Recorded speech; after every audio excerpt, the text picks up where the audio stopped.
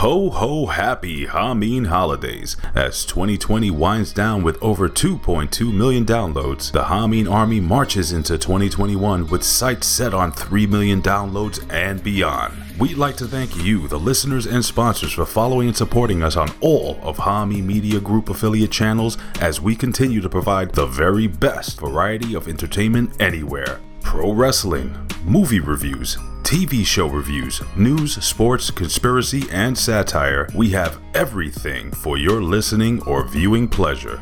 Add Hameen Media to all your favorite audio and video platforms. iTunes, Stitcher, iHeart, Twitch, and YouTube are just some of the many ways you can get your fill of all of the HMG content. And speaking of getting your fill, if you're cooking this holiday season, there's only one olive oil to use in all your delicious, delectable dishes: Zordos Artisan Greek Ultra Premium Olive Oil. This olive oil is not only the perfect ingredient for your festive feast, but Zordos Olive Oil makes the perfect gift for any foodie or fan of fantastic food. Head over to ZordosOliveOil.com and taste what the term Ultra Premium means. Now, after a good meal or to kickstart your morning, what's better than a cup of bro?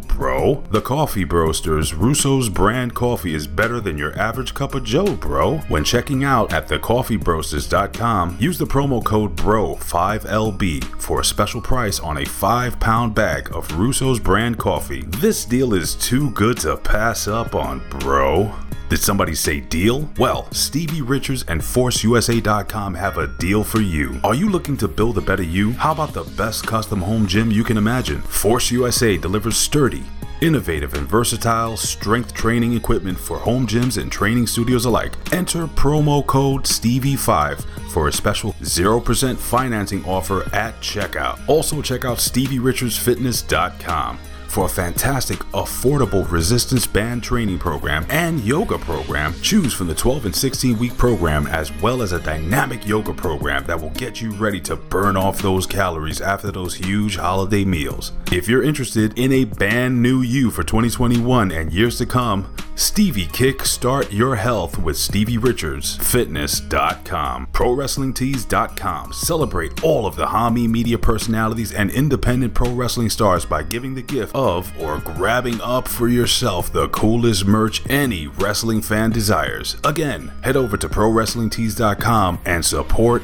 indie wrestling today. Hey infidels, do you want to become a Hameen Media Group operative? Then follow us at Hameen Media Group on Twitter and request a link to our private Discord channel. You can also find us on Facebook at Hameen Media Discussion Group and interact with all of the HMG personalities, as well as joining in on the fun discussions, watch-along events, and games. You can also follow us on Instagram to like, comment, and participate on all of the HMG and Conspiracy Horseman propaganda. Once again, thank you to all of the subscribers, followers, sponsors, guests, producers, and hosts of Hameen Media as we march to 3 million downloads. All of this is possible because of you.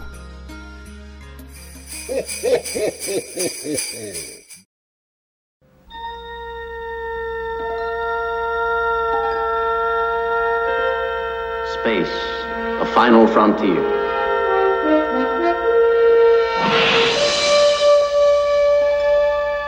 These are the voyages of the starship Enterprise.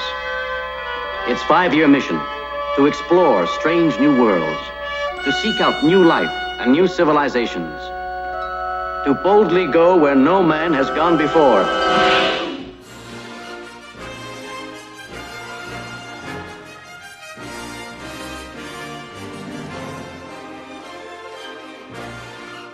What is up? What is up? It is 3 days before Christmas, and we are bringing you the best Christmas present you could ever imagine. It is the Academy podcast here.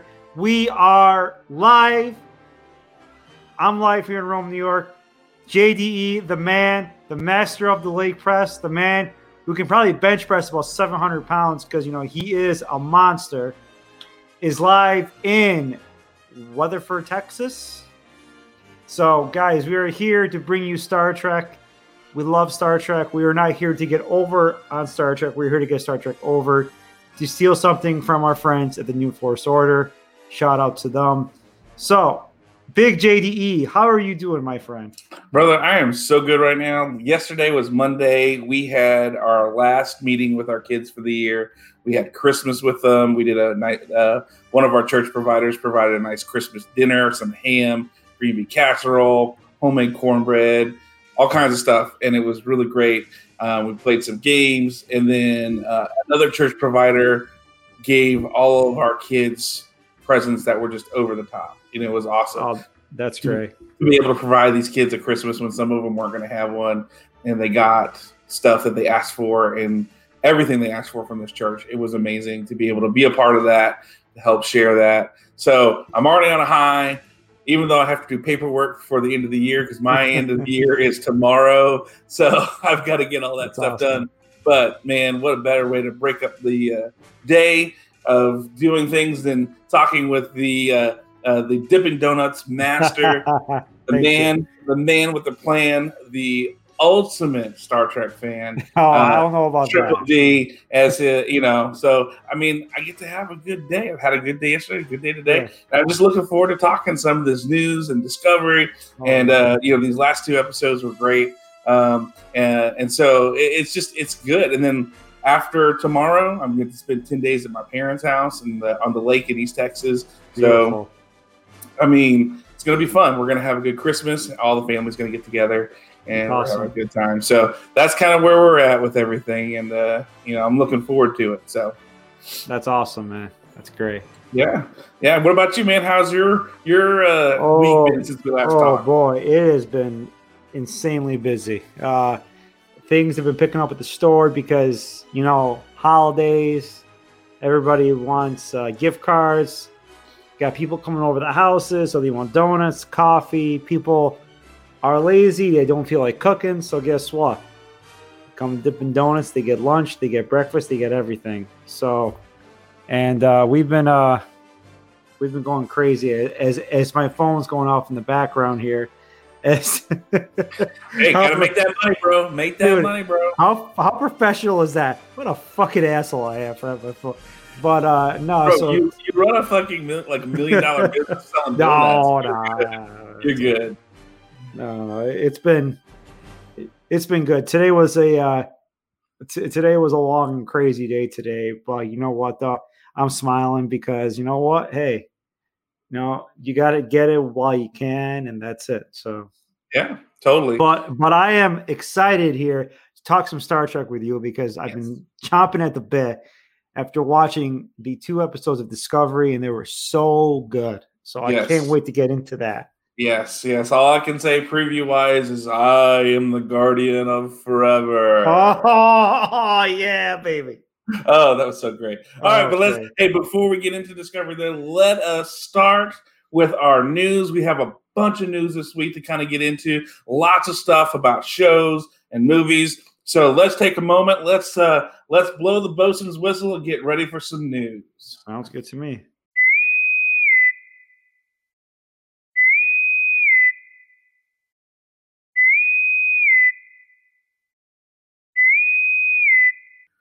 All right, so our first news story today that we're going to be looking at is going to be it's a big one, actually, as a matter of fact. We are looking at the story that says Chris Pine is ready and hopeful to return to Star Trek, especially if Quentin Tarantino's plan of making an R-rated intergalactic space saga comes to fruition. This comes from Comic Book News.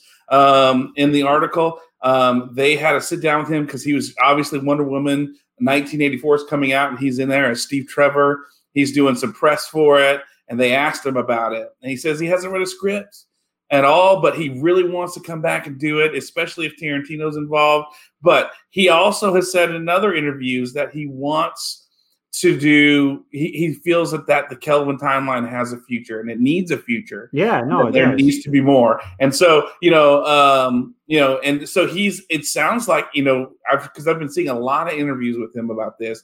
He's using the Wonder Woman platform to keep Star Trek Kelvin timeline, the movies, alive. So Triple D, couple things. First, how do you feel about the continuation of the Kelvin timeline? And 2, how smart is Chris Pine using this Wonder Woman platform to keep Star Trek movies alive? Dude, I want to see more of the Kelvin timeline.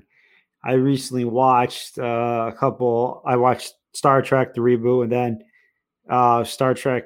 It was Beyond, correct? Mm-hmm. So I watched those two, and it was they were good. I was like, man, I was like, it's done so well. I mean, Chris Pine and Carl Urban as Bones and Kirk were really good. Zachary Quino did a, listen, to me, I love Ethan Peck as Spock from Discovery, but Zachary Quinto killed it as Spock, and I'm beginning to get into that character. I want to see more from the Kelvin timeline. I love the ship, the technology, everything with that. Let's continue that. And Chris Pine is a genius. Chris Pine wants to do Star Trek because Chris Pine knows that Star Trek is a money-making franchise, and he knows if he can get Tarantino to direct this, I mean, how much money? I mean, they're going to be printing money, for God's sakes. Yeah. Like a streaming service like Hulu, Netflix, HBO Plus, they're definitely going to latch onto this, and they're definitely going to do something with it. And, I mean, it's going to make boku fucking money, big time. True. And, I mean, I agree with you 100%. And then plus you got the merchandising as well, too. Yeah. T-shirts, hats, action figures. I mean, there's the money, just you can print it. So to me, that's smart because, and also too, that's going to get the Star Trek fans into Wonder Woman as well, because the Star Trek, I mean, a lot of Star Trek fans are comic book fans, but the few that aren't, that kind of, are kind of like not warm to the movies, they're going to want to see it because they're going to see, Pine is still rooting for Star Trek. He's still a Trekkie, let's go watch Wonder Woman 84, which I want to see, which looks to be a really good movie. So no, that's probably our plan. We're probably going to go see it in theaters as a fam, this week. Here's the thing: are theaters open in Texas right now? Yes, you can go. You can go to theaters here in Texas. As a matter of fact, I know people who've done it, and they said they've gone. And they've had the whole theater to themselves. Wow. So you can go. They're there and they're open. It's just a matter of which ones are open and which ones can you go to. And obviously if you go, there's social distancing rules and things like that. Oh yeah. But for the most part, you can go and do your things because Governor Abbott has said no shutdowns here. Actually, Johnny, I gotta dive out for 1 second. I'll be right back. Okay, bro. All right, bro. And so as we sit here and wait while Triple D is on the phone, I'm going to give you a live play-by-play. No, I'm joking. So what I'm going to go ahead and do is I'm going to start with our next point here. The next point that we're going to be discussing is that there is a new book out called The Art of Discovery by Paula M. Block and Terry J. Erdman. It's a hardcover book that costs $49.95, published by Titan Books. It's 200 pages that were released on December 8th. Now, this covers all the art, storyboards, designs, custom, everything that they did for Discovery. So I don't know if you've seen pictures or arts or stills or even seen some of the show from the designs of the ships and everything along those lines. This covers all of that in 208 pages. So if you love Discovery, you love the look, the design, the art of everything, man, what a great way to have something on your coffee table to really come to it. I've seen some pictures of it. It is a beautiful book. For every Star Trek fan in your life, it is a great way to have something really cool and to show off some great art. As we've said last time, and as we've said a few times before, when some of these art books come out, they are incredible. Whether it's Star Wars, Star Trek, any kind of sci-fi genre, it all begins with the art and the people who do it.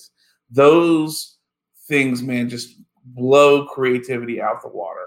So it's important to understand that we get to see the origin of those things. So as Triple D is making his way back, and he has I apologize. He has no clue what I said the whole time. You're burying me. I heard you talking about Discovery. No, I was talking about our next point, which was the Art of Discovery book that just released. How it's a beautiful book showing the art of Discovery, how they came up Okay. with the design for the ships and uniforms, creatures. We've seen a lot of very unique things from these last 3 seasons of Discovery, and it's 208 pages for $49.95 to cover just everything that they use to build the universe of Discovery. Beautiful. And so, yeah, no, it looks great. I've seen pictures of it. It's just, I was saying it's a great gift to have to give somebody who loves Star Trek. And so, but we'll go ahead and move on past that because it's an art book. We've talked about those before. But that's just another gift idea. If you need a last minute thing, go to Amazon, go to Barnes and Noble, go to your local bookstores and pick up something for that Trek fan in your life. So the next big thing we want to talk about, Triple D, have you watched any of The Orville at all? I have not. Okay. The Orville, I don't know if I've seen it. It's great. It was on Fox for 2 seasons. It is basically Seth MacFarlane's take on Star Trek. And it's actually very good. It's very it's incredible. The designs they do for it are great.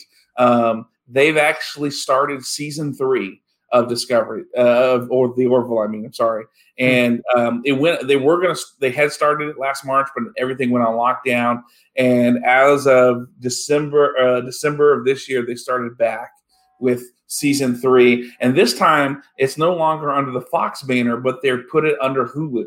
And so this year, this means they get more freedom. They are allowed to kind of maybe an act, a little bit longer episodes or do some different things. They don't have the constraints of Fox's, Fox has to adhere to the networks or things along those lines. So they don't have to deal with all that. So it'll be interesting to see what they go forward. It was a very funny show, but at the same time, too, very well written. Very, some people are saying this is what Trek should be. I don't know. I've seen it. I really liked it. I would say it's a little bit Trek meets Galaxy Quest is how I would describe it. Except, the people in it know that they're a part of the Space Federation and everything like that. It was very well done. So since you haven't seen it, which you can, I think you can see it on Hulu because that's where I would watch it. It was on Hulu. So Triple D, you haven't seen The Orville. How do you feel like of a show like this, that there's some humor involved? It's a little bit serious, but it's a different take on Star Trek. But it is Star Trek, but just not Star Trek in that way. No, it's awesome. Good for Seth MacFarlane, who has always been a big Trekkie and was in Enterprise, had a couple cameos in Enterprise. Can't say that for Star Wars. Can't say that for Star Wars. No. But obviously you can tell that his first love is Star Trek. Obviously, with something like The Orville, how it's similar to Trek. So, I'm all for it. And you know what? Maybe this will be a model that the writers for Trek will look at and be like, this is gaining a lot of steam, a lot of popularity. It's got some humor. It's got some seriousness in it. It's pretty good. Let's try to get away from being so serious all the time. And that's one thing I liked about this season of Discovery. There's been a lot more humor in this season. And it hasn't been all doom and gloom like it was for the first 2 seasons of Discovery, how bad it was. And I like that. I really do like that. And it makes it more enjoyable because, you're not just, just totally just, oh my God, what's going to happen now? What's going to happen? Who's going to die? It's a little bit more, you can breathe, you can relax, you can enjoy it a little bit more. Yeah. And I think Lower Decks shows that obviously Star Trek can work with humor. Oh God, yeah. That it's not so serious that oh my God, the humor doesn't belong. I think there's been many episodes that have been very humorous that come along, and that's where people who want to take their Star Trek seriously, I think it's where you gotta go back and look at it and go, no, look at all these episodes that had a great amount of humor and enjoy, and that made us really like it because it developed the characters, and I think it stretches writers so they're not always stuck in the same rut. Yeah, they throw a wrench into things and do that aspect of it as well. I mean, look at the original series. Almost every single episode of the original series has some sort of humor in it, and I loved it. Like once again, you know, one of the best lines ever in the Star Trek is when, you know, they got the McCoy's got, you know, you know, with the one alien, she's ready to give birth to a baby, and she is the only one that will only allow McCoy to touch her, and they have to climb up that hill, and Kirk's like, "Oh, give me your hand." No, McCoy. And Kirk, no, McCoy. And then McCoy's pushing her up the hill. McCoy's like, "Damn it, Jim, I'm a doctor, not an escalator." You know, I mean, that's that's priceless. I mean, that's forever. And it launched so many things. Damn it, Jim, I'm a doctor, not a pool boy. You know, exactly. Whatever. Yeah, you know, people throwing random things in there. And, you know, I think it's, you know, and I think that's really the thing that makes Star Trek unique is how it can stretch things with humor, with drama, with horror. I mean, you know, we've seen episodes where it was a horror-based episode. Oh yeah. You know, I think that's a great thing about Star Trek is even though it's classified as sci-fi, it's not confined. There's drama, there's humor, there's horror, there's, you name it. Any kind of genre can really be put into it and be done in a very good way. So I think having the Orville just really helps bring people towards Star Trek rather than distract people from it. You know, so so the next story we want to talk about is the screenwriters for Quentin Tarantino's Star Trek movie said they had so much fun with Kirk writing it. So 3 years ago, when that Quentin Tarantino pitched a Star Trek movie to J.J. Abrams, it generated, of course, buzz, and Paramount and Patrick Stewart and William Shatner wanted their part in it. They kind of veered away from it, but they did say that it kind of was going to be like Pulp Fiction in space and supposed to be R-rated. It would be tied to the classic mobster-themed Star Trek episode, A Piece of the Action. Oh, that's it. That's it. Yeah. I mean, A Piece of the Action to me is quintessential, one of the greatest Star Trek episodes ever. Yeah. I mean, it is. It's good. It's awesome. And if you are able to basically make a movie out of that, like how they took, you know, Khan from the original series, made that into a movie, hands down. Yeah. Hands down. It'd be great. And yeah, it had the violence and stuff in it, but I don't think it's going to be over the top, you know, where you're going to see freaking, you know, the guts and intestines all over the Enterprise. It's not going to be anything like that, you know. But once again, with space and everything else, you see they did a little bit in Next Generation, a little bit in Discovery, where a ship crashes or a ship is like, you know, getting the shit kicked out of it. People are being thrown all over the bridge. Yeah, people are going to get cut up. There's going to be stuff sticking out of people and stuff. You know, I mean, you just got to take it. You know, you got to take a little bit of grotesque violence, a little bit of gore, but bring it on. We saw that in Beyond with when Spock had that piece of metal stuck in. You know, Spock got fucking shanked. You know, Spock got shanked, and that was a great scene, though. Oh yeah. So, but you know, it's just bring it on. I hope and pray to God that they do it because let me tell you something. This will crush any fucking Star Wars movie that comes out with it. Oh yeah, plain and simple.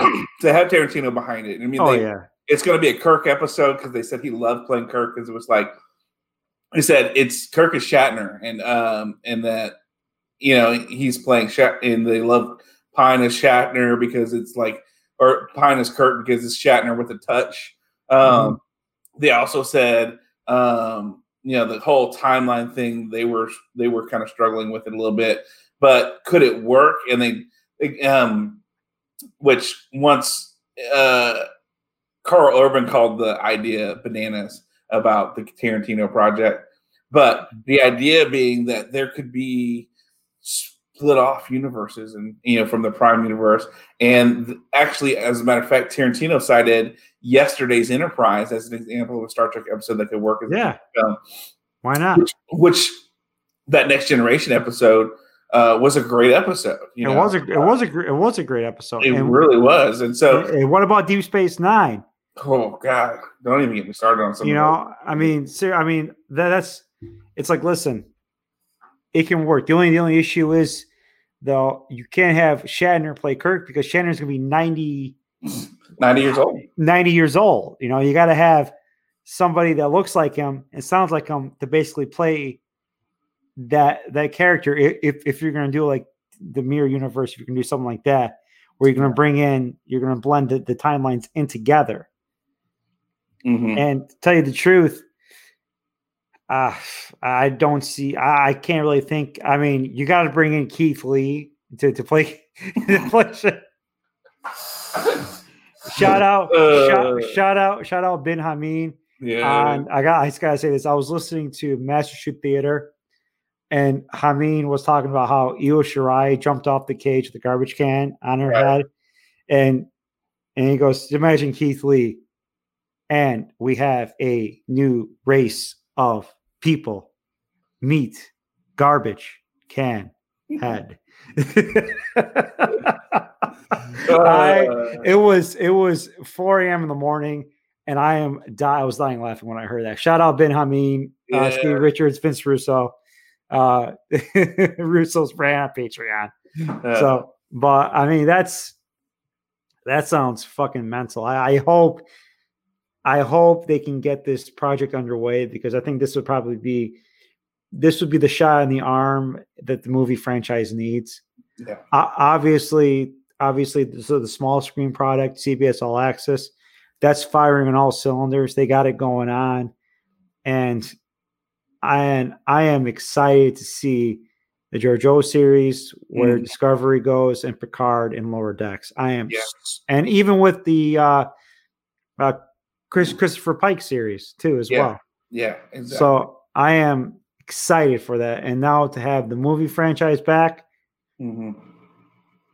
Yeah. Here comes Star Trek. That's Yeah. And so, speaking of Lower Decks, that goes to our next topic. Mike McMahon, the showrunner for Lower Decks, he talks a little bit about season 2 changes and why Picard likely won't ever appear. So he gave some updates. He let us know that they're working on the next season. They've seen some things. Obviously, spoiler alert, there's going to be some new sidekicks. There's going to be some new characters, because some people come and go. And so different bridge crew. We might see some more Jonathan Frakes as Riker. And because, of course, one of the characters transfers to the Titan. I won't say which one. So we can see more of that. But because of that, they're definitely saying they probably won't be seeing Picard, because with Patrick Stewart doing Picard, they don't want to conflict it with anything like that. And, so they've kind of said they're going to steer away from Picard being in the series, but Riker being there is going to be more likely than not. Yeah, so, but I mean, are they going to have Riker though and Picard though? You got to have Riker and Picard. We'll see. That's the question. I mean, if you don't, I mean, I get if you don't across the streams, but across the fucking streams. Yeah. Yeah. I mean, this is their decision. They're choosing to make it. So I'm not the showrunner, but it makes sense because Riker is on. One of the characters is on Titan now, so Riker's going to be more involved. In that asset, because they're on Riker's ship. So at this point, Picard's an admiral, and he's doing other things. Yeah. Okay. So I get it. Yeah. I would see that focus on why that being that is. So yeah. So it's definitely looking interesting. So Triple D season 2 of Lower Decks. Excited? Not excited? What are you thinking? Fuck yeah, I'm excited. What's better? What's better than Star Trek? More fucking Star Trek. Sure. Once again, stealing it. Good artists. Good artists take and make it their own. Yeah. I'm making it my own. Yeah, exactly. Right, exactly. But no, I am so excited to see what they're going to do for season 2, how they're going to tie everything in, the tie in the Cerritos with Riker, Troy, obviously Mariner, her mom. I mean, and obviously Boiler. What's going to happen with him? Mm-hmm. So, I mean, I am excited. And once again, I enjoyed the last 4 episodes of Lower Decks. It really came into its own. So I am excited to see what's in store for season 2. Yeah, sounds like a lot. It sounds like they've got some really good stuff planned for it. And so kind of tying in with where things are going to our next story, David Cronenberg, a.k.a. Kovich, they've kind of talked to him a little bit about where he's going. But it's also been rumored that he is going to be back for season 4 of Discovery. So we're not done with him. So to kind of tie in with what we talk about today, he does make an appearance in what we're talking about today. But the Section 31 guy, which is everybody what they're calling him, he's assuming to be the Section 31 guy. But he's talked about how much he enjoys this role, how much he's like just really kind of they've been delighted. Kurtzman and them have been delighted to have him on it.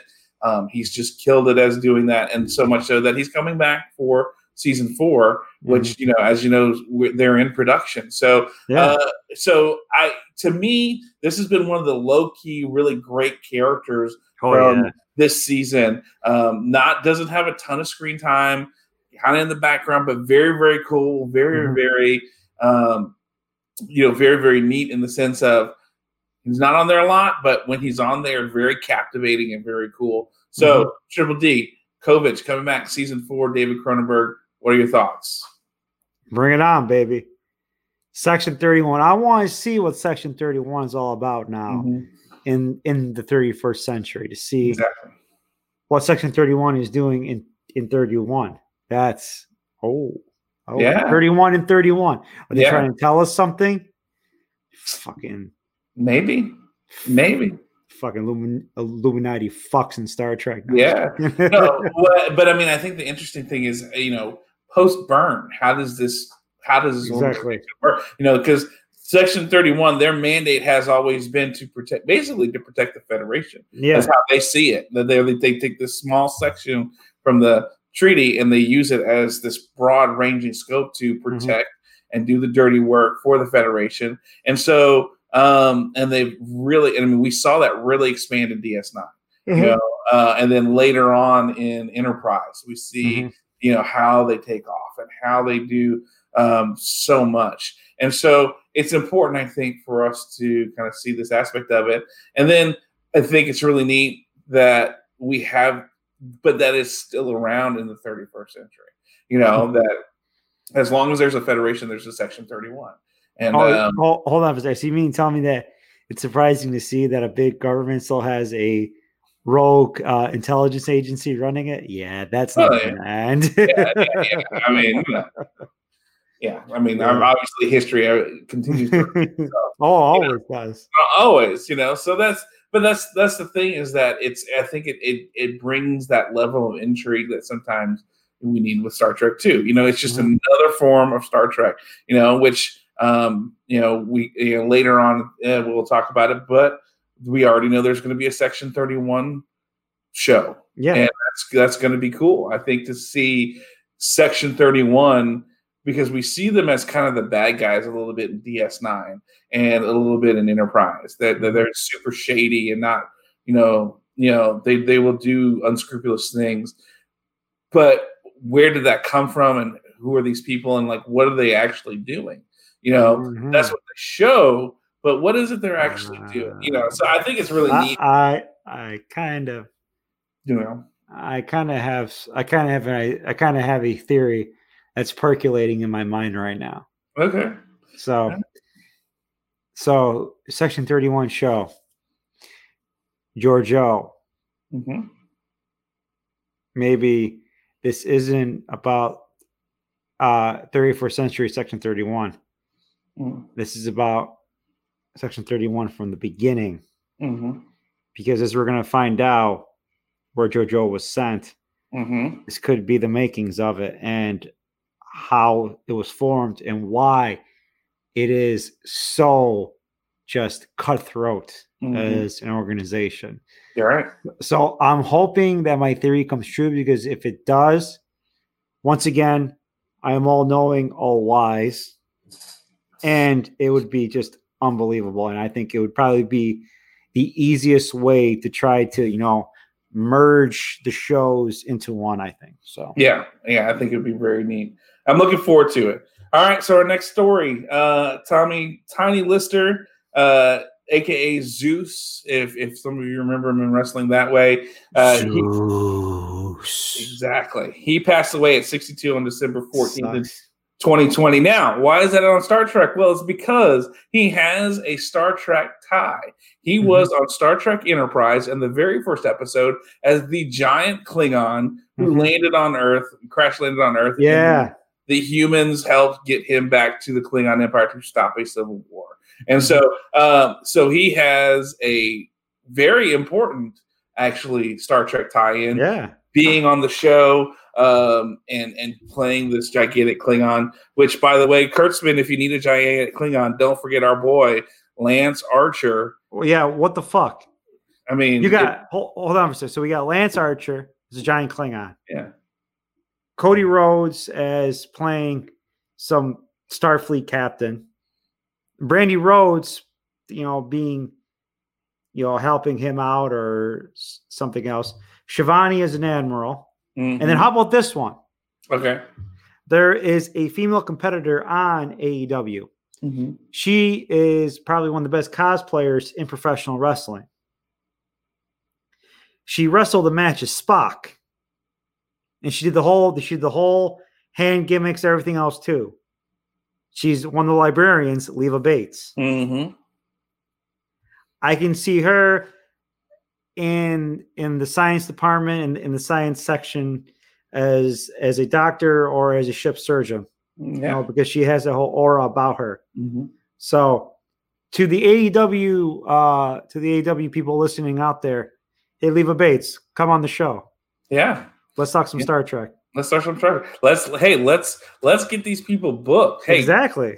Kurtzman, listen up, man. We got that going. We have AEW. We've just given you a whole bunch of things to use AEW talent to make a kick-ass Star Trek, series, or add them in. Yeah. Maybe they show up on Section 31. I don't know.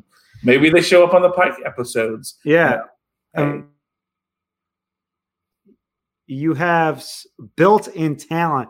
I mean, these guys can already act. They know their characters. And obviously, they love Star Trek, and they're going to take it seriously, and they're really going to put forth a good effort into it. Yeah. I mean, look. I mean, and Cody Rhodes already has a reel. Look what he did on Arrow. He played great on that. So, but we do want to make sure we do the Genesis send-off to Tommy Lister for his work in Enterprise and just all the different things and movies and TV shows that he did. Great small scene in Batman: The Dark Knight where he's on the boat. He's on the criminal boat and they want to blow up the other boat with innocent people. And he takes that. He goes, I'm going to do what you should have done the first time. And he takes the thing and throws it out and sits down for the detonator. Just a great scene. When he was on screen, you gravitated to him. And from everything I've read about him when he was on set, just incredible man, very kind, very appreciative of the work that he was able to do. Yeah. So, we give that Starfleet Genesis send-off to Tommy Tiny Lister especially for playing a great Klingon. On the very first episode of Enterprise. So very cool with that. So, all right. So our next one, Triple D, we're going a little modern hot button topic here. Are you trying to break me? Seriously? Are you trying to get me riled up? Maybe. I'm sure that we get our greatest into listening when people hear you rant. So I'm going to give you one right here. Yeah. So on December 14th, a Boston University epidemiologist has said the creation of some COVID-19 vaccines is like Star Trek. So as we're dealing with the COVID-19 cases and Moderna, talking about Moderna's China's 94.1 efficiency rate, One method used to create the vaccine, Boston University epidemiologist Dr. Benjamin Linus said, "It's like Star Trek. No one has ever made vaccines this way before. The potential to rip out new vaccines is incredible. All you do is sequence the virus, come up with a snippet of RNA, and then you're off to the races." So, Triple D, how do you feel about this? About this guy praising the fact that we're messing with DNA, which, by the way, there's a new strain apparently out now of COVID-19. As soon as these things go out, as soon as these vaccines go out, we've got all this kind of stuff. But the guy saying this is a lot like Star Trek. How do you feel about someone who takes Star Trek and applies it to things like this COVID pandemic? That's why I'm never getting the fucking vaccine. Okay. I mean, listen, obviously I know on one of the old episodes of the podcast where I was doing a solo episode, I did it on the Mark of Gideon, where I basically kind of compared it to what was going on today.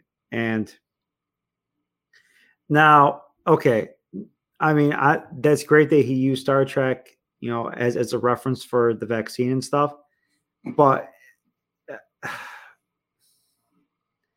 it's just to me, I get it that this is new and exciting and it's this efficiency rate, this efficiency, but you're messing with RNA, which has never been done before.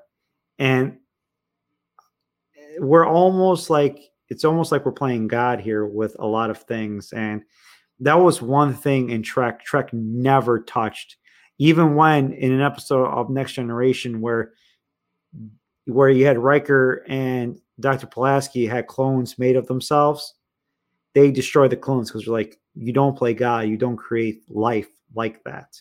Mm-hmm. So to me, that's really not Star Trek, because Star Trek never dived into that. Mm-hmm. And to me, it's very, very, I know people saying, well, Dimitri, come on, it's the new, it's this, it's that. It's like, you don't understand.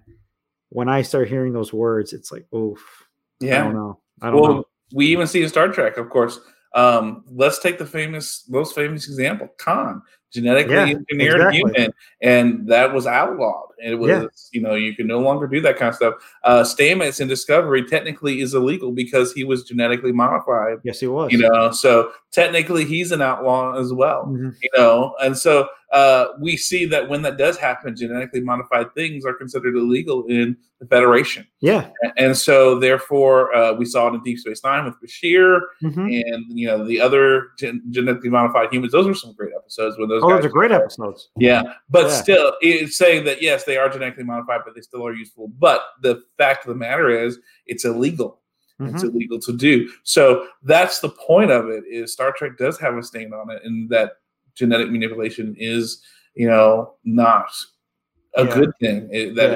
If the Federation, which is on the bleeding edge of science and discovery and technology, if they think genetic manipulation is wrong, then obviously it's not something we should be messing with. Period. Exactly.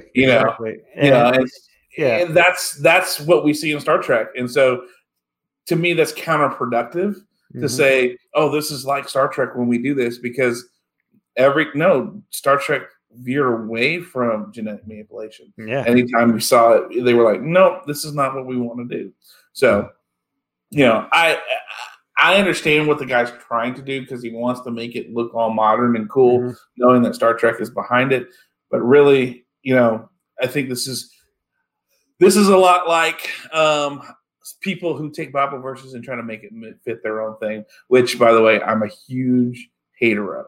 Don't even get, that'll get me on my preaching box, and I'll get going forever when people like say stuff like God doesn't give you more than you can handle. Bullshit. Yeah. God gives you more than you can handle because he wants to see you come to him, and then he takes care of it for you. In our weakness, as it says in Scripture, in our weakness, he is made strong. So that's why he gives you more than you can handle, so that he can be proven. Anyway, all right. Sorry, I'm preaching. I don't need to preach. No, it's okay. Guess what? Hey, doctor from Boston University, go fuck yourself. Yeah. Hey, and Joel Osteen for getting $4.4 million from the government, go fuck yourself too. Exactly. And I don't say that very lightly. You know, I don't curse very often. I know you don't. Yeah. But I mean, this guy, what he did, are you fucking kidding me? Yeah. He can go fuck himself. Yeah. He wouldn't open the church up to the victim from Houston for hurricane. Yeah. All that kind of stuff.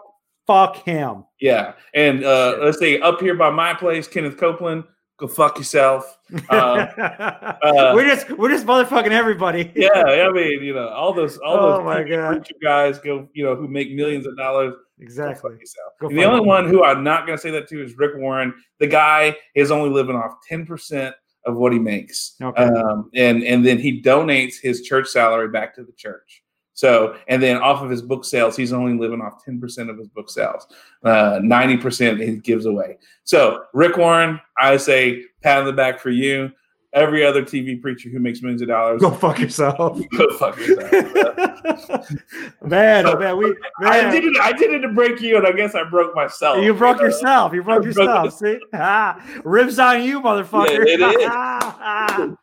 All right. Oh my God. We got a couple more for us today. A couple more stories. One, this is going to be a good one. Triple D. I picked it because I love it. It is that John Delancey, aka Q, he may return to Star Trek. He's been hinting. You should return to Star Trek. He's one of the best characters there is. He's cute. And that there may be coming in because he did appear. Of course, he's been in Next Generation. He's been in lots of other things, episodes. Voyager. He did make an appearance this year on Lower Decks. Yes, he did. Which was hilarious. There was like, oh, Q, go run off and do something else. Or exactly. Go bother Picard. But hold on for a second, John. I got to turn my lights on. Okay. So Triple D is having some fun tonight. So MSG. Right. Yeah, MSG's gonna love this show. He's gonna be like, "You guys went off the fucking rails." Yeah, he did. So, but here's the question: he's hinting at it. Is it gonna be for Picard? As we know, Picard's got a season 2 coming. It should. It should. I mean, why not? It should be for Picard. It should be for. Yeah, and he should be like, Jean-Luc, I didn't want to come and disturb you. Okay, when I wanted you to figure out stuff on your own. That's kind of how I want to see it.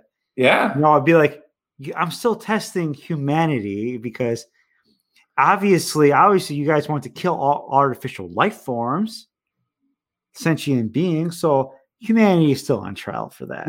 Yeah. That's kind of how I want to see him come in. And obviously Picard needs a little bit of levity in it. It was a little serious. You know what I mean? Yeah, and John Delancey played that part so well. Oh yeah, it was such a great character. I mean, the fact that he kept coming back, and the fact that he's not in a ton of episodes, but the episodes that he's in are memorable. Everybody remembers those episodes. Yeah. So, to me, I think especially with this next season of Picard, if you don't have him as Q in Picard, antagonizing Picard the whole time, I think it's like, are you even a Star Trek writer? Come on. Exactly. Yeah. It writes itself that he comes in and bug even at his Picard's older age that he bugs him and does those kind of things to him because he would love it. So and then you could have Q be like, just like you, Picard, I can age as well. And then he stamps his finger and he's got the gray hair. It goes from black to gray. Yeah. That would be something funny, because, that would be great. Yeah. That would be very great. Yeah. All right. So there is, where did that, I have 2 more stories for us. Holy shit. Yeah. Well, this one and one more. I know. We've had a lot of news this week. No. This is hilarious though. My God, I can't believe there's so much news. Yeah. So, okay, so apparently, just for funs and giggles, shits and giggles, apparently you can get a 2020 Star Trek official Star Trek face shield. It says "Property of U.S. Discovery" on it, and it has the red alert thing on it, and it's a clear face shield. That's funny, but also I'm a fucking mark, but I'm not that big of a mark. Yeah, but you are going to be a mark for this. There are whiskey decanters that they've just come out with. It is. Let me see. I put the wrong link on it here, but it is really cool. You, of all people, I figured would love it because It is. What's the site? Let me see here. It's from the same people from the last time that I that had the. Toink. Yeah. Okay. Yeah. Which I did get the plates. Yeah. The plates are very nice. Oh. I mean, I still haven't used them yet because I gotta stop being lazy and I gotta put them in my dishwasher. But I will say they're very nice. The quality of them is good, and I'm very, very happy with it. So yeah, no, it looks. So it is definitely. Oh! I just saw it. Yeah. Wow. Yeah. So they have a decanter, the whiskey decanter. They've got, of course, everybody's seen the pizza cutters. That is the Star Trek Enterprise. There is some. They also have the shuttle. It looks like some shuttle slippers, and then even get.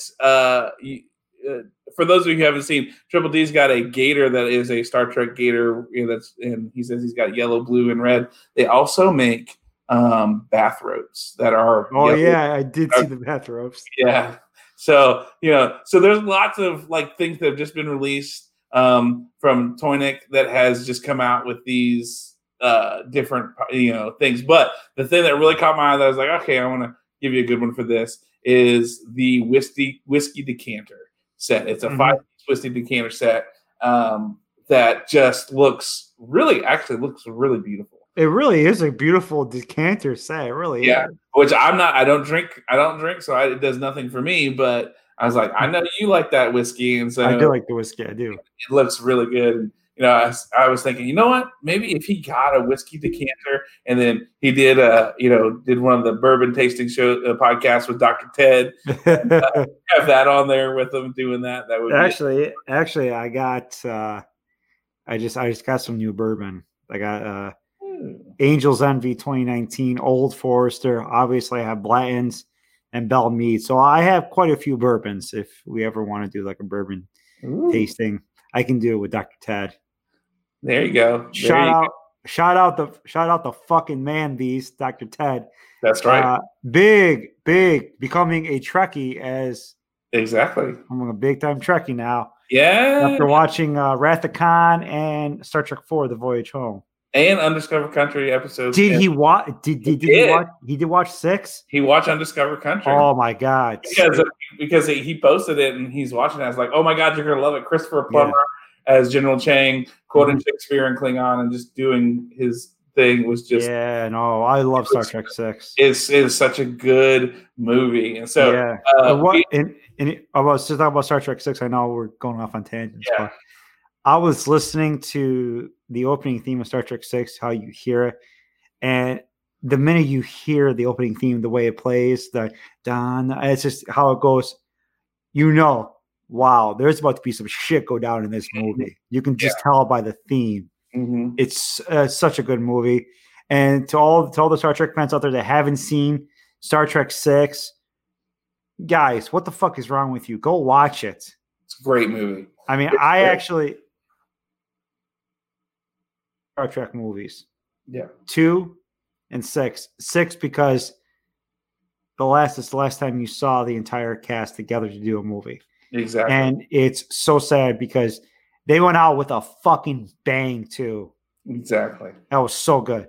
It was great. It was like I said, my 2 and 6 are my top 2, and it was really good. So speaking of kind of bringing things back though, last story of the day. I just came out today, last couple days ago. Alexander Siddig, who was Dr. Julian Bashir, and he has expressed interest to play Bashir again. He wants to do it. He's kind of craving for it. He's been promoting a new project called Skylines, and he's playing a General Radford in the movie, but he's using the press to talk about how much he likes it, how much he would want to be a part and back involved with Star Trek, and especially as Dr. Bashir. So we're seeing a lot of actors coming back. How, Triple D, would you plug in Alexander Siddig, a.k.a. Dr. Bashir, with the shows we have right now? How do you see plugging him in? in some way if you could. I could see him I could plug him into number one. I could plug him into Picard. Being a doctor. Mm-hmm. So you can plug him into Picard, like helping Picard out, or being involved with Starfleet Medical, something like that. Also, too, you can put him in Lower Decks as well because it's about that same time frame. Mm-hmm. Or if you really want to get mental, he obviously you can put him in Discovery where it's his great grandson, mm-hmm. and it looks just like him. Mm-hmm. And Sure. you can play where he can be an older character too, because we don't know if he's been young or old in there. You can say so you can basically plug him in anywhere, and you can plug any of the Star Trek actors into Discovery by basically having them play the great ancestor of it. So the person I'd like to see come back to Star Trek would be Robin Curtis, Saavik. Unfortunately, she got a raw deal by a lot of the fans because the fans, I don't know why the fans didn't like her portrayal as Saavik in Star Trek 3. I thought she was great as a great Vulcan. I liked her better than Kirstie Alley. So did I. So to me, we can go there. Hey, Plaja, take that clip and let's tag Robin Curtis in it. Yeah. And I've been trying. Do you know how hard it is to get a hold of Robin Curtis? She doesn't seriously. I'm ready to drive out to Casanova and find her somewhere. Who knows? Do it. Yeah. Just be that weird Star Trek fan. Go do that. No, God, no. Don't live the stereotype. No. So so one more thing. This is kind of off the cuff a little bit. We see a lot of really neat things happening with Star Trek, with the different shows, the stuff they keep building on it. What do you think? So they've already announced Section 31. We have strange, new tales with the Pike show. We have Discovery going to a season 4 and beyond. Lower Decks, Picard season 2. Mm-hmm. What do you think is their next big thing? They've dropped 2 new shows. They've got surely they've got more stuff. What do you think their next big thing is? And then 2, how soon till Dr. Ted comes back on to talk about movies 2 and 6? How soon do you think we can get him on here? We can probably, to answer that question first, our next show probably, because we can definitely work it out. So that's a preview of coming attractions. I would probably say the next episode, to me, what I would do, there is so much with the movies in between the motion picture to Star Trek 2. There's that time where Spock was the captain in the Enterprise for 10 years. And, well, here's the thing. In the motion picture, Kirk takes command over the Enterprise. Mm-hmm. Commands the Enterprise for 5 years. Goes back into the Admiralty. Spock is then captain for another 5 years. Kirk leaves the Admiralty because of another admiral pisses him off. Spock takes command of the Enterprise again for another 5 years, for 10 years. Kirk comes back into the Admiralty because that admiral is a cocksucker left. Tell that story. Mm-hmm. And you know what? Cast a new Kirk. Okay. Have William Shatner put his blessing on the new actor. And here's the thing. And you have Ethan Peck as Spock. You bring Ethan Peck as Spock on there. You find, and if Carl Urban will do Bones, why not bring Carl Urban to do McCoy? Mm. Sure. And Sulu, you can get another actor to play Sulu. Uhura, I mean, it's Randy Rhoads right there. Randy Rhoads can play Uhura. Yeah, there you go. Why not? Go for it. I mean, come on. I mean, shit. We're here. We're writing the next series. We're writing it For Star Trek. So Alex Kurtzman, Plaja, you can clip this out too, Plaja, and you can stitch tag Kurtzman in this too. Plaja ain't gonna do shit for us, you know that, right? No. We're not being mean.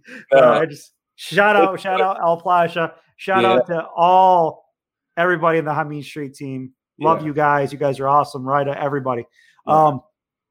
But that's where the story is. Yeah. Because when I was reading the autobiography of James T. Kirk, how interesting that was, how awesome it would be on the screen where you tell those different stories. Yeah. Where you tell us, like, because basically you have the motion picture, and then Star Trek 2, like, Kirk's back to being an admiral. Spock is, Spock is a captain now? Yeah, and he's training a new crew. He's training crew? I mean, what happened? Where's that time? Yeah. What was he doing? Where are they?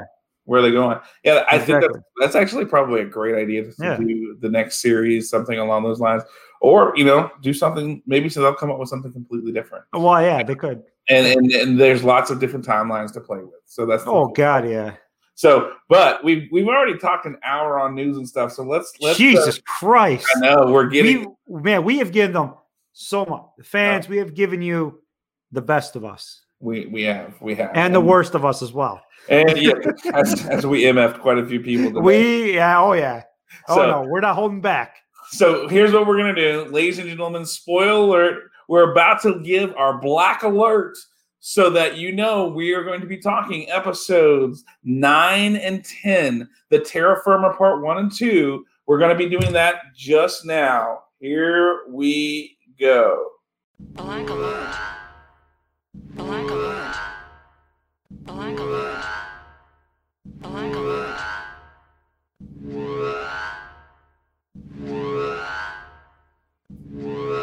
All right, so Triple D, first and foremost, 2-parters in Star Trek. Do you like them or hate them? Oh, I fucking love them. Are you crazy? They're great. I mean, it's awesome. Anybody who says different is a complete moron. I mean, I was watching I had a friend of mine over.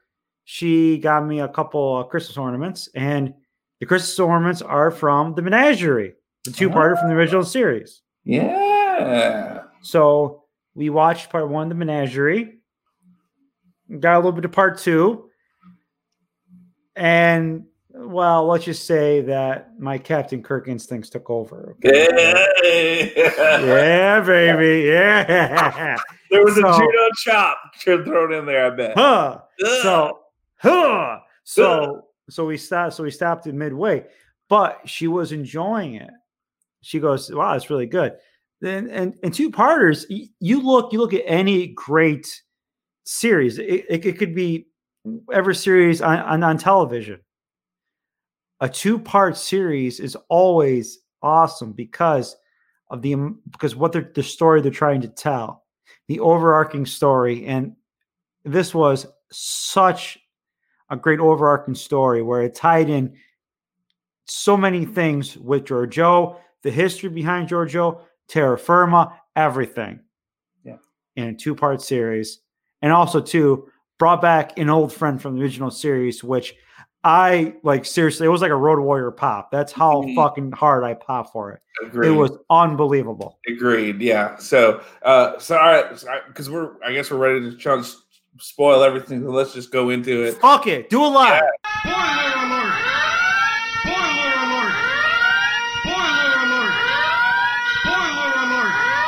Do it live. We'll do it live.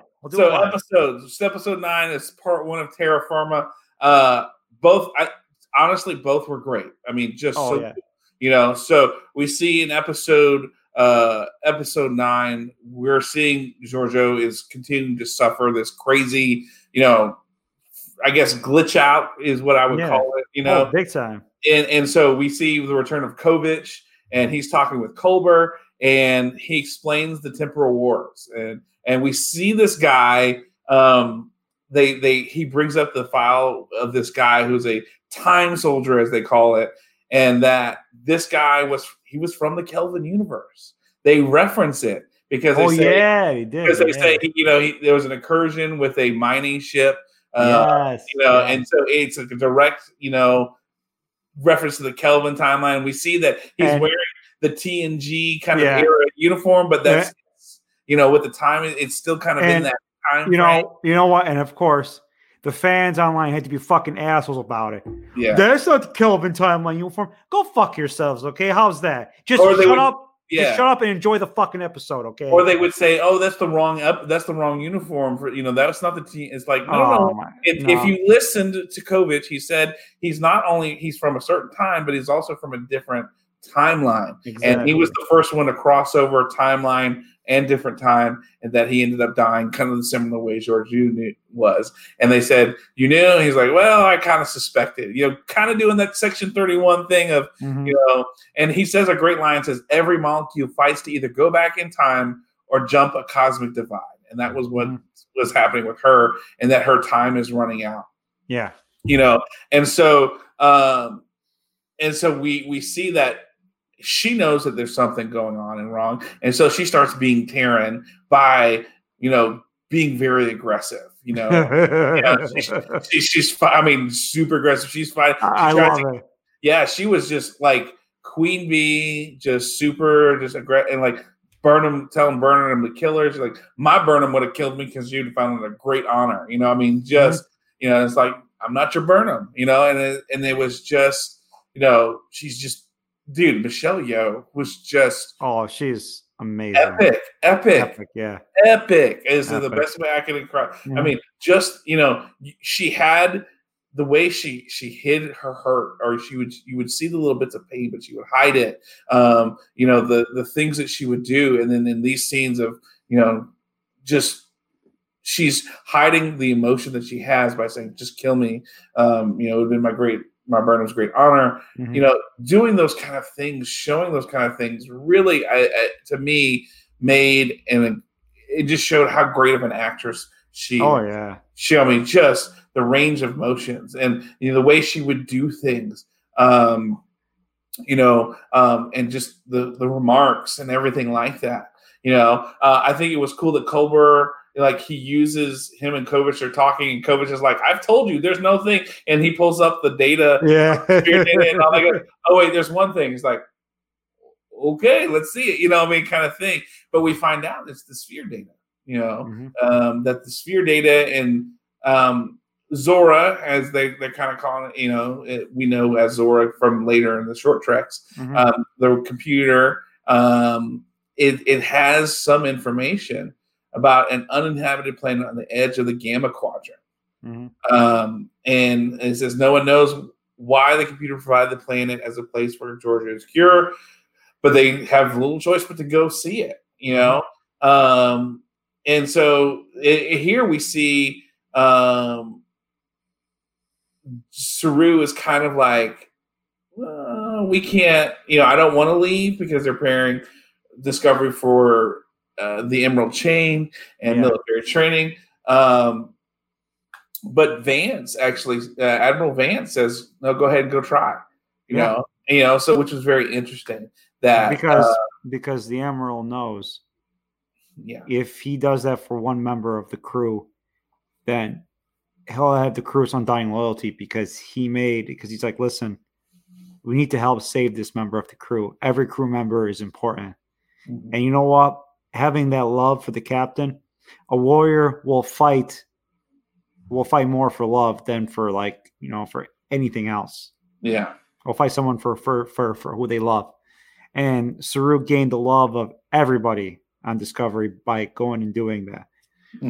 Saru is shaping up to be like a really great Starfleet captain. He really is, taking he reverses the needs of the many outweigh the needs of the few, or the one to the opposite of that, and which we saw in Star Trek 4, where they said, Kirk would say that about, because they were talking about him, about Spock, and so it's very interesting. They get to this planet; it's an icy planet, and it's Burnham and Georgiou. They beam down looking for this cure, and I think it was very neat because it coincided when we first met Georgiou and Burnham. They're on this desert planet, and they're walking, and it's kind of weird, and I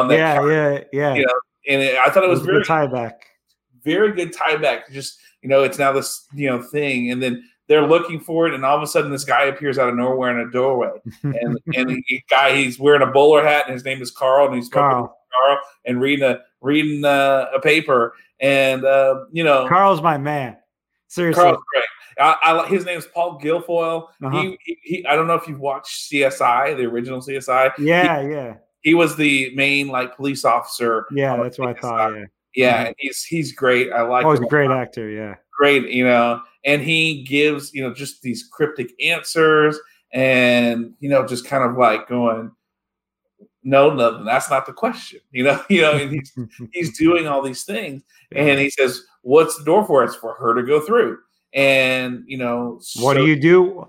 What do you do when you see a door? You go through the door. Yeah. But then he had some dad jokes too. It's like, something about a clown, holding a door for him, and other stuff like that. It was great, because I'm a dad joke guy, so to see I kind of stuff. love dad jokes too. Yeah, so Man Beast has some really good dad jokes. Yeah, no, he's got some good ones. So he does. I loved it. It was great to kind of see that. I think it was really interesting. And then he says, okay, it's Burnham wants to go with him. He says, no, it's only for her, and she goes through the door. Mm-hmm. And then the next thing you know, where is she? She's back, terra firma. Back in terra firma in the mirror universe, and it's right before they christen the Chiron. Mm-hmm. And so she recognizes she's kind of disoriented at first, and then kind of brings herself together and is like, okay, it's the day of the christening of the Chiron. And she's like, okay. And then we see the lead up to Burnham's betrayal of Georgiou, and and it's just a really interesting thing, because Georgiou, she's not the same Georgiou that she's trying to do things different this time, and I liked. For some reason, the mirror universe stuff always is so fun to me to watch. It is. It is good because it's the antithesis of what the characters are, and we like heels better than baby faces, anyways. Yeah, and it's a heel universe. It's a big time heel universe. And so it's great to see that kind of stuff. We see, Georgiou just hold on. Lance go ahead. Archer, heel in the mirror universe as the captain of the ISS Enterprise. Oh, there we go. Yes. How about that? That would be great. How about that? Now there you go. That would be great. Kurtzman, get this fucking guy on Discovery in the goddamn mirror universe. Actually, that'd be for another great show. Star Trek Mirror Universe. Oh, yeah. Star Trek Mirror. Mirror. There we go. Yeah, because like that. So, I think, and then from there we see just the pomp and circumstance, her getting back into that, knowing what's going to happen and trying to do things differently. Knowing Lorca's going to betray her, Burnham's going to betray her. They go to this opera. She stabs Stamets. Oh yeah, that was. I was like, holy shit! Yeah, she's just going on, and all of a sudden, whack right in the neck. I was like, whoa! Yeah, just straight. She knew exactly what was coming. Yeah, because she knew it was coming, and of course she has the advantage of knowing some things because of everything along those lines. We see lots of interesting things, her interactions. We see her save Saru. After one guy who apparently was probably going through Fahari, he saved it. She saved Saru from a different fate because apparently that was Burnham's Kelpian, and she takes him back. She says, no, he's going to be mine again. He's going to be mine since I changed my mind. And we see how she uses it. She's beginning to use the Kelpians as eyes and ears. We know that kind of aspect of it. It's really, really interesting to see some stuff, how she's going about doing these things and trying to do different. She doesn't want to kill Michael. She knows she's going to have to, but she doesn't want to. She tries her hardest. Yeah. And she tries you see the loyalty though to Georgiou, because in some of the other mirror universes, you saw so much disloyalty, but you saw loyalty in the mirror, like the loyalty to Georgiou, Tilly, and you kind of gravitated towards those characters because you see the loyalty in them. Yes, they are bad people, but they still have some sort of goodness in them, and you want to see that goodness come out because you always want it. Because when do you turn a heel? When do you turn a heel babyface? When they're a hot heel. Mm-hmm. So, and that's what you want to see. You want to see, the Terrence loyal to Giorgio still be badass and still kill people, but not be so horrible people, and you just kind of gravitate towards the characters, like I gravitated towards, listen, Colburn in the regular universe, the mirror universe. I love Colburn. He's a great character. But I loved, the fact how she used Saru is the eyes and the ears. And then we see, towards the end that the Kelpians are firmly behind Giorgio and will do anything for her and will die for the Terran Empire. Will die for the Terran Empire and will die fighting for it. So interesting. Yeah, no, it was very neat first part. I understand some people didn't like it because they felt slow, but it's a two-parter. You're building. Slow. Who the fuck are these people? I don't know. Some of these people are so stupid. I'm like, fuck yourself. Yeah. I mean, and listen, I know the guys at the NFL. They talk about the Star Wars fans. We can talk about the Star Trek fans too. Yeah. And, it's like, guys, listen. We have Trek now.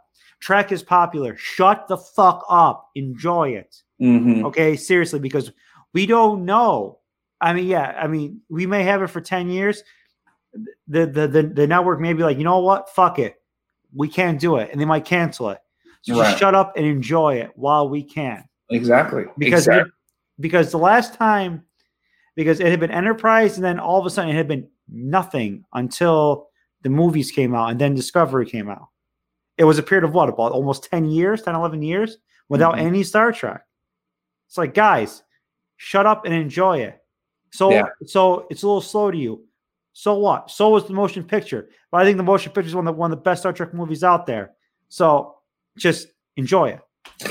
Yeah. God. Yeah. And complaining about uniforms and complaining about it's shut the fuck up. Enjoy what we have. I mean, exactly. Enjoy what we have. Take it for what it is. Stop shitting on things. But as Hameen says too, we like to build people up so we can tear them down. Exactly. And so, but to me, this was a really good episode. Oh, we also get some more idea about the burn, from this as the underlying theme of keeping that in. That they've picked up the Verubian Nebula, the source of the burn. They show that the ship in the center is a Kelpian ship, the KSF Keith. I guess named after, Keith Lee, because, of how he talks, maybe, I don't know. I'm just being silly at that point.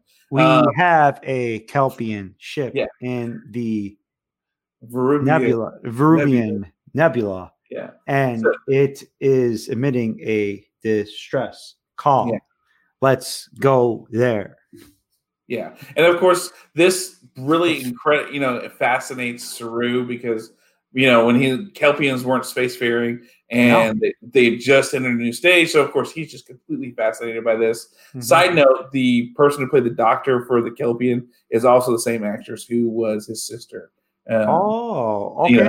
So same actress there, which is kind of neat. But it was not the same as far as in the sense, but the same actress played them. So maybe she'll be a distant relative or something like that. Yeah. So they said, as the crew finds out through the captain's log, the Kelpian ship was tasked with investigating the dilithium repository in the same place where the burn ultimately started.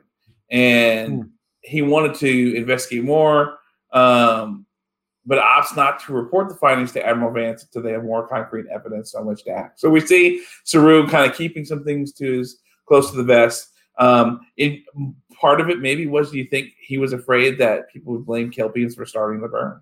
Oh, yeah. That was my thought process of him going, well, I might not say it's a Kelpian ship there because maybe that my race will be determined that they were going to do that. Now, they also statements at one point, he brings up something kind of cool. They want to find out more information about the ship. He suggests using the ship's prefix code to access their systems. Where else did we hear that in Star Trek? Do you remember, Triple D? Oh shit! Oh god! Test your theory, though. I only know because I happened to watch it this weekend.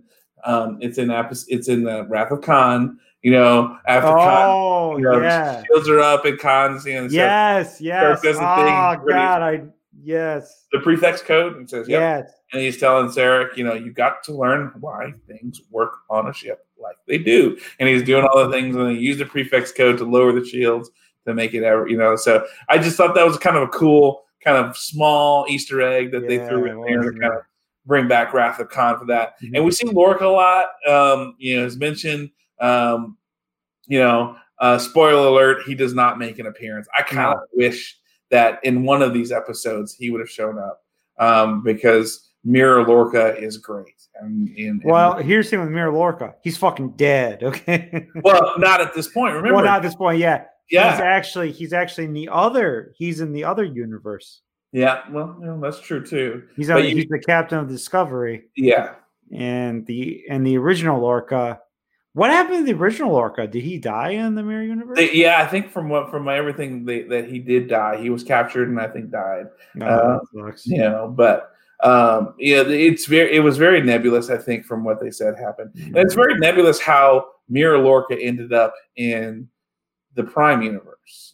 So I'm I kind of wanted to see how that maybe they would have done something like that and seen how maybe he came over to the Prime Universe. But that's maybe another story down the road. So the actor who played Lorca probably wanted too much coin, and they're like, "Yeah, we're good." Well, and Jason Isaacs has put on Instagram different posts of maybe with Star Trek stuff going on. So who knows what they're going to do? But so that's kind of the wrap up of episode 9. Terraformer Part 1. Yeah. Well, hold on for a second. I'm sorry, I know I'm interrupting you. Okay. But to quote Jim Ross, the 2 C's: cash and creative. Cash and creative. That's probably the reason why he wasn't on. Yeah, it's one of those 2 C's. Yeah, but that's okay. That leads us to episode 10, Terraformer Part 2, picks up where we left off. We're back in the Mirror Universe with Georgiou. We see that this time. She's prevented Burnham's attempted coup, and now she's just torturing her daughter to regain her allegiance. Oh God, yeah. Oh my God, torture! Jesus Christ! God, that is the subtle way to put it. That is subtle. That is very subtle to put it. Yeah, but at the end of the last episode, Burnham tries to do a coup. Georgiou spares her, and in that process, just continues to torture her. She asserts to Saru she's going to change Burnham's thinking to be better, and rather than outright killing her, which is the norm in the Terran universe. And we see that she's different. We also see when she interacts with Saru, she talks to him about Varai and how to survive it. That was big. Which was going to play in later down the road, which is kind of neat. And we know that Georgiou adopted Burnham in the Mirror Universe. We see exactly how motherly Georgiou feels towards Burnham. The idea that she talks about how young she was and she suffered from night terrors.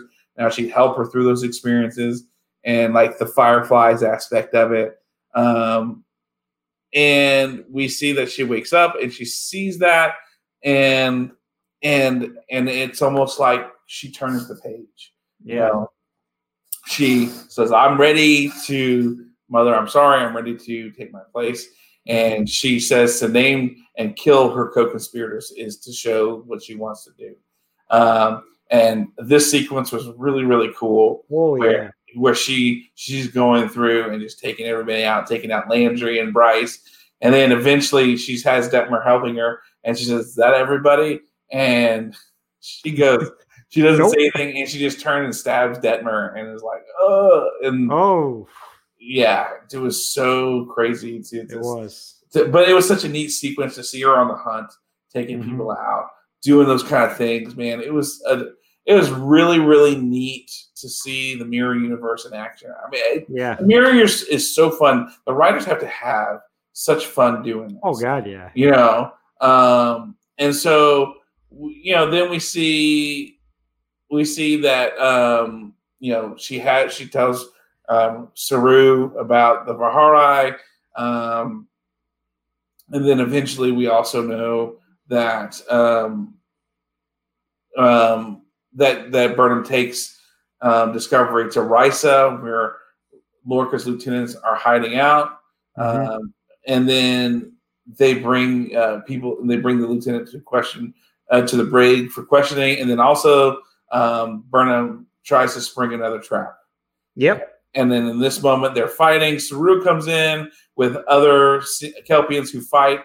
Obviously, they survive Vahari, and they help take care of everything.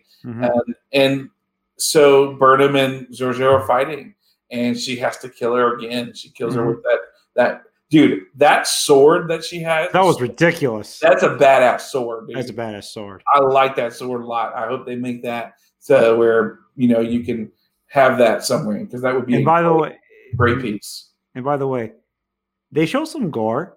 Yeah. I mean, they show some gore, and it was. And listen, and if it's like that in the Tarantino film, maybe a little bit more, I'm okay with that. I'm okay with that. Yeah, no, it was great, and it was very interesting to watch these fight scenes. Yeah, like Saru coming in and grabbing Culber and just chucking him up to the ceiling and bouncing him off. And then, but here's the thing: Georgiou stabs Burnham. I think like upwards from the stomach up with her sword, but at the same time, Burnham did hit her with a knife in kind of the upper shoulder neck area, and it was she's dying as well, and she's dying in Saru's arm, and then all of a sudden, the next thing you know, where are we at? We're back in the door. We're back at the door. She's just she's there, and they were talking about how, wow, she's like, I was in the mirror universe for 3 months, and she's like, what? No, you were just like, it was like a second. Yeah. And then they pull up her biodata on her wristwatch, which she hid the whole time. It was their watch stayed on her the entire time she was in the mirror. And they pull it up, and it's like, there's 3 months of biodata here, and they're like, wait, what? And they're just like trying to figure out, and they said, wait, the computer gave this information, and they met Carl, and it was like, oh, okay. It's like, who is this? Who are you? And he's like, and then I loved it because they took it from the original Star Trek, series. Yeah, they did. Paul Guilfoyle starts saying, and his voice is underlying it, but they take that booming voice and it goes, I am the guardian of forever. Dude, I popped so hard. And then that moment, it was so beautiful. The door explodes and then comes back together and forms the original portal from the original series, The City on the Edge of Forever. Dude, I got goosebumps now just thinking about it. So I had good. Goosebumps when I saw it. Yeah, and here's the thing: you knew that what it was when we first met him in episode 1. He was reading the Star Dispatch, right, which was the paper saying Georgiou was dead, which is the same paper from the original episode. I didn't see. I didn't put that correlation together. So when he picks up the paper in the beginning, when he's sitting there in the chair, and he shows them and it says the Star Dispatch. It's also the same thing where they show that in the original series that he's reading the Star Dispatch. So it's very cool. I mean, there's lots of tie-ins to this original episode, and and they talked about, and it was very interesting because he talked about how, at first he would let people go and make changes and do whatever, but then the Temple Wars happened and they were using him to kill people and do that kind of stuff. And he just wasn't, so he had to kind of separate himself and move and do something different. But this was cool. Hold on, I like it. I just let people go and have fun back in time. Yeah. Yeah. fuck up the future. Yeah, you know, Oh my god. basically that's what he was doing. Carl. You know, and so God damn it, Carl. yeah. I mean, it was just so, and of course the point. And here's the thing: the Guardian of they are on Discovery, so they're 23rd century, which is before Kirk, which is later. So Kirk and them know who it is, but they wouldn't know who the Guardian of Forever is. So, but still, we all know who the Guardian of Forever We is. know the Guardian of Forever is. You know, and so that's the cool part, is just tying all this stuff together. And so it says they chose to send her back, but why is her temporal sickness not cured? And as Carl explains, she was being tested to see if she would live her life the same way or would she be different. And she was like, she's like, well, I still killed Burnham. And he's like, yeah, but you tried, you know, you did different. You kind of stayed away from your Terran impulses. So the Guardian was impressed, and he offers to send her back to a place where the Prime and Mirror universes weren't so far apart. So that leads the question to where he offers her to this. And that is like, where's she going to go?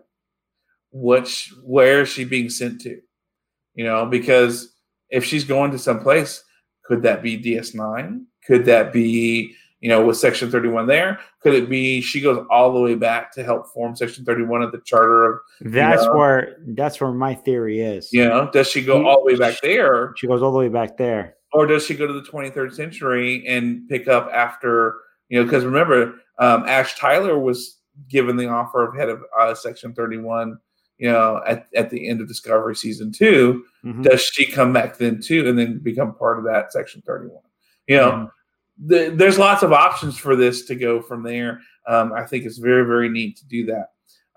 You know, and so here's the cool part. Discovery was the only ship that could have found the Guardian of Forever. Yeah. Because they had the sphere data plus the databases from past and present Federation, and that's how they were kind of able to figure it out. But we see Georgiou and Burnham give a real heartfelt goodbye to each other. Oh yeah, no, that was unbelievable acting from both. Yeah, you know, just really, really great to see them. We see how both have, you know, really relied on each other, you know, and I think that was real evident at the end of the episode when they do the whole everybody does their goodbye to Georgiou, you know, when they have the party and they all say their things about her, you know, which it was a great episode, you know. I mean, that was great. Where they're talking, you know, Saru says about her barbs were, you know, and you know, Tilly's like, yeah, she redefined the word badass, which she did. Oh yeah. Know? I mean, you know, everything she said, and she says she was a mirror I didn't realize I needed to help me understand what it is. We see how impactful she was to Discovery crew, you know, and having that kind of moment where she quote unquote died, so they said goodbye to her. You know, and so then we also see a little bit is more there as the Discovery continues to learn more about the burn and the Kelpian ship. We see Book, who has been chomping at the bit to be involved, and it's in the first one we see Saru tell him, "Hey, read up on things to be ready, you know, in case we need you." And they are able to use some Emerald Chain technology to access the Kelpian ship system. You know, he's wanted to find his place, and he had to learn to be more like Starfleet. And so because he has outside contacts and information, he may be able to prove useful. Exactly. And so something Admiral Vance and Saru, they are like, yeah, no, we do that. And he has this really cool piece of technology. It looks like a Bluetooth speaker. Yeah. He hooks it up to Discovery, and they're able to get more information from the Kelpian ship to learn more about the burn. So now we know that's where they're going next. You know, and so you know, I saw somebody said, "Hey, so it's the mirror universe. So this is an aside. So it's a mirror universe. So Risa must be pretty horrible, right? Because I mean, you know, in the Prime universe, it's like great and perfect paradise, and so like Ryza must be like the complete shits, right? Kronos is Ryza. Yeah, exactly. Kronos is Ryza. Exactly right. The prison. Prison. The prison where McCoy and Shatner were taken through Star Trek 6. Yeah, that's Ryza. Ruapente. Yeah. So, and and I think too, as much as Lorca was mentioned, I really I was waiting to see Lorca too. I really want to see Jason Isaacs. I love Jason Isaacs. Oh, he's a great actor. Great actor, and I would love to have seen him. But I mean, like you said, it's cash or creative. I get that. Cash or creative, baby. And I like that in this episode that they did a different credit sequence that was similar to the Enterprise, where it was that mirror universe kind of opening sequence. Like in the Enterprise, they showed like the evil of the Empire kind of thing. They did that for this. I thought that was really neat too. So, it was a great two-parter. Mm-hmm. I mean, unbelievable. This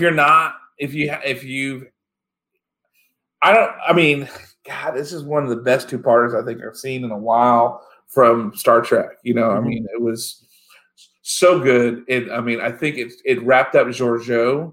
Oh, it did. Knowing that we were going to spin her off on a Section 31 show. I think it wrapped it up well, explained the Terran universe, explained everything going on. Having a great callback to a TOS original of Guardian of Forever and tying that all in. Being able to do all these things in a two-parter to really tell a great story. I loved it so much.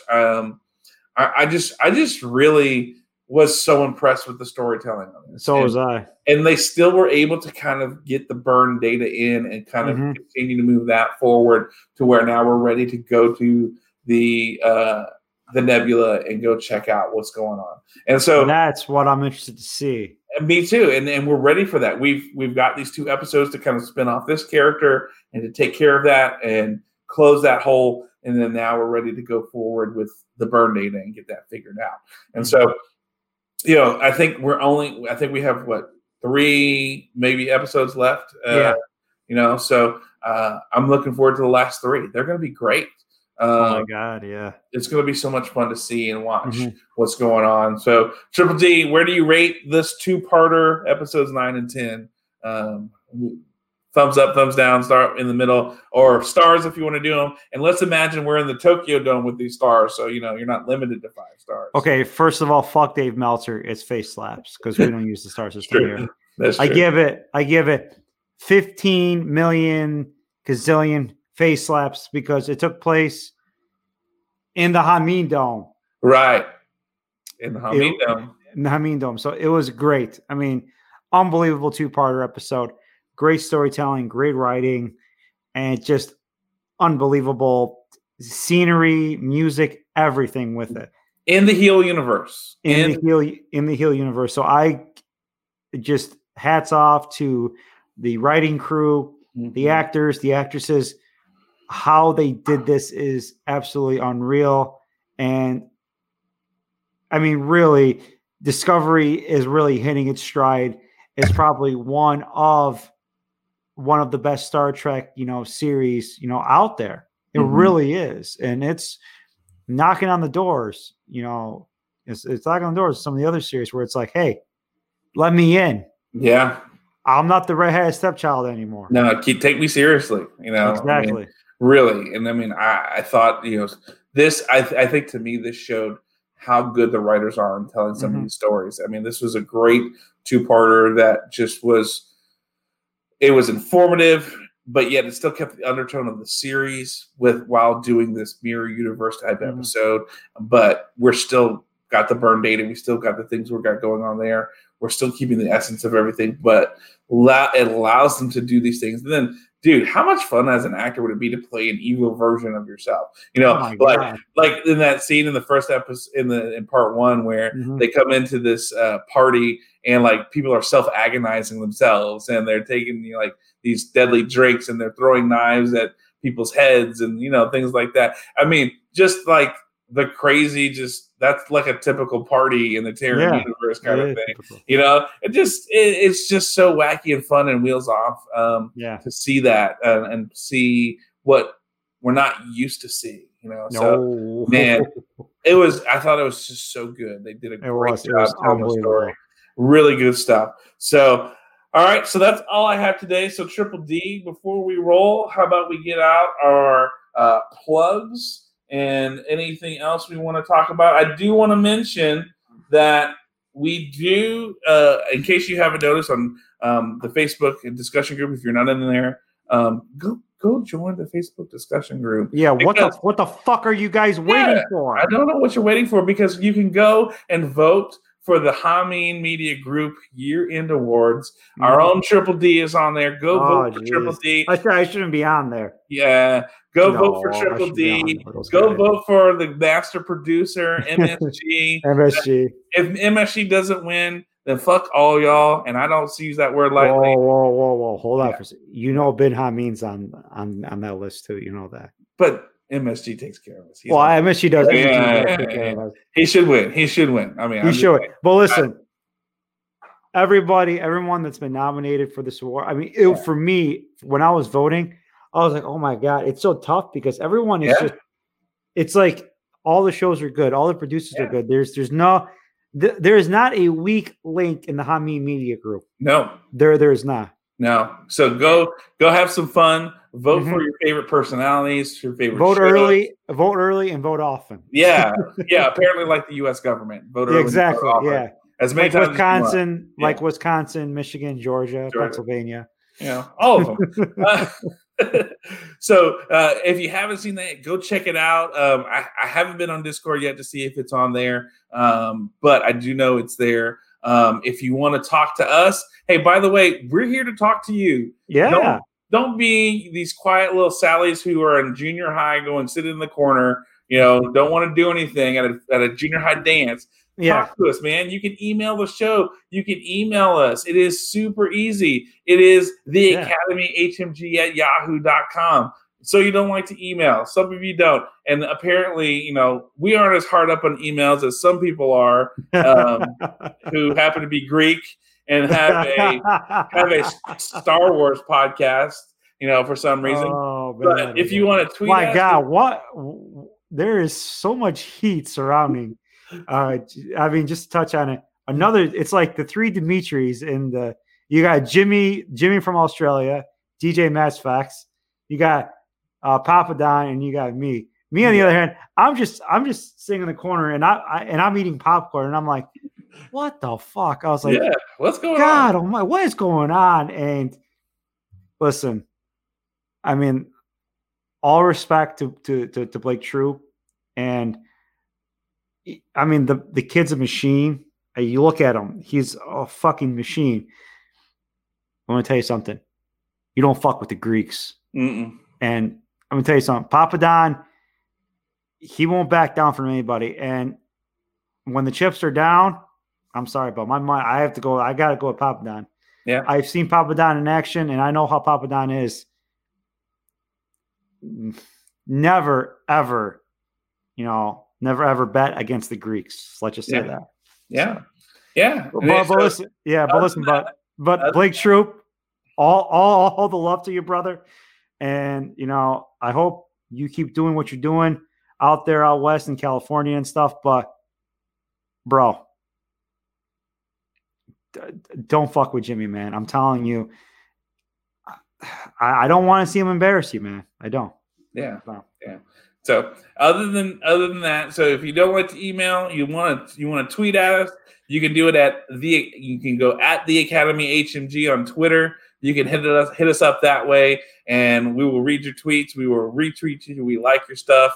And then, or if you want to, if you're a little bit more in the older realm, like myself, and you like Facebook, or you have to use Facebook, and then you can always hit us up on Facebook as well. We post memes. We do all kinds of fun stuff. I gotta post some memes. I've been Yeah. slacking lately. Well, That's all right. I've also been working 100 hours a week. That's okay. I posted I think yesterday about how the end monologue at Deep Space Nine and how it just proves that Cisco's the greatest captain. So, Well, I mean, if you're not going to the Academy with Triple D and JD on HMG Facebook page, or you can just tap the @ title and type in @Academy HMG on Facebook, and you can go that way, and you can see the love for Cisco. You can see how I posted a picture saying, "I'm going to leave this here for you, New Force Order." Humpback whale population from near extinction from just 450 to over 25,000, and it's a picture of the Star Trek 4 crew, and they go, "You're welcome." And apparently Stevie liked that one. He thought that was a good one. So, well, here's the thing. Well, how about Space Force's logo being the same as Star Trek's? Yeah. Well, hey. I mean, that's kind of scary. And as I said before, Star Trek is more reality than it is fiction. Yeah, apparently, hey, this Israeli space minister is saying there's a galactic federation. Exactly. Hey, I mean, you gotta put it over. I mean, Star Trek is going over. I mean, Papadon, you guys gotta put it over, man. Yeah. Star Trek is more reality than Star Wars. I'm sorry. Yeah, you gotta put it over. You gotta put it over. It is. So that's how you can get a hold of us. We want to hear from you. Also, you can go on Discord. We have our own small channel on Discord. Thanks to Colin Wysong for hooking that up for us.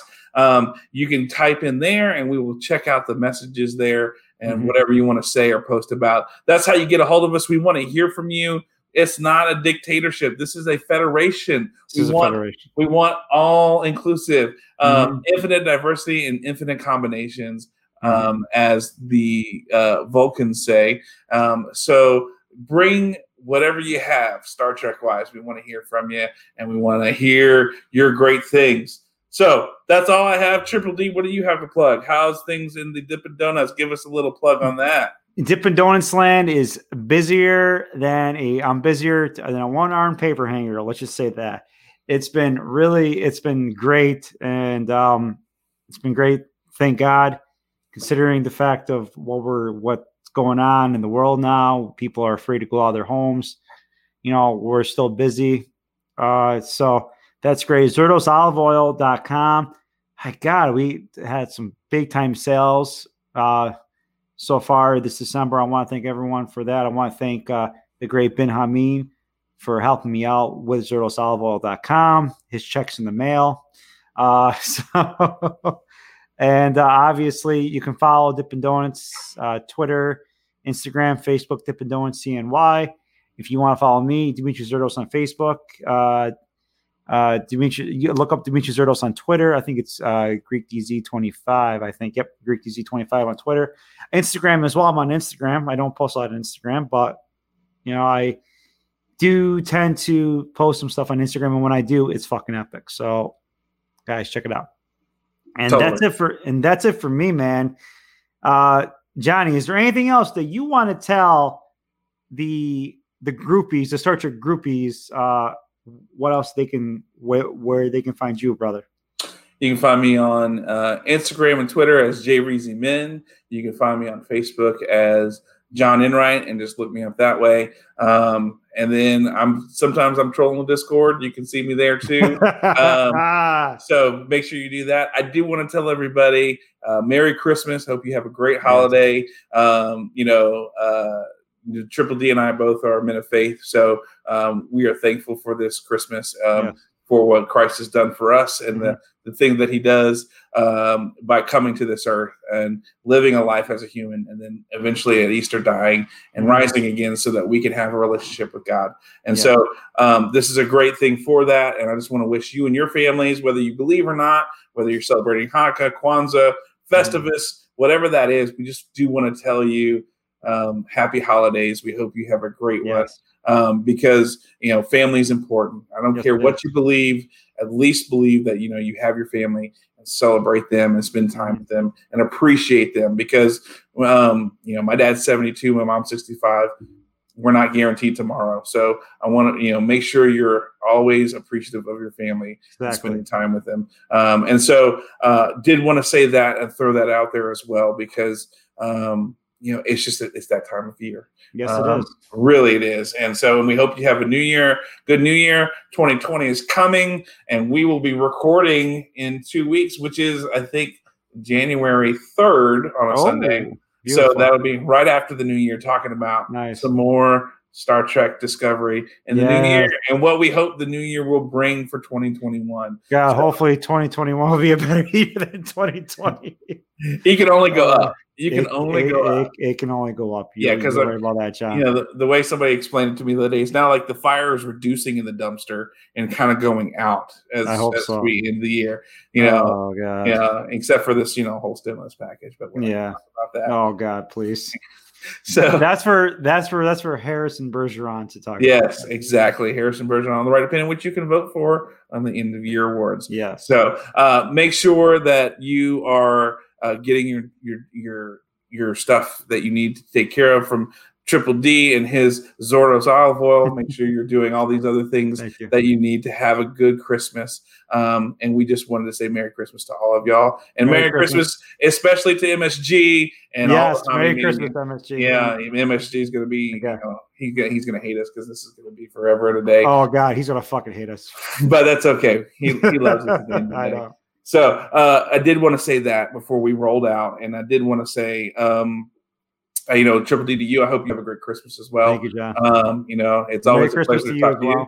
Yeah, and to you and your family, I hope you all have a great time. And take some time off when you get that time, man. Man, I don't know about that. Man, take it. Yeah, but John, thank you, John. But John, Merry Christmas to you and your family. I hope you have fun with your parents for the next 10 days. Don't have too much fun now, okay? Okay. I'll try not to. Yeah, but listen, guys, to everyone out there, have a safe and wonderful holiday season, Christmas. Just, don't do anything stupid. Like watch Star Wars, watch Star Trek, enjoy Star Trek. And John, say good night and live long and prosper, my friend.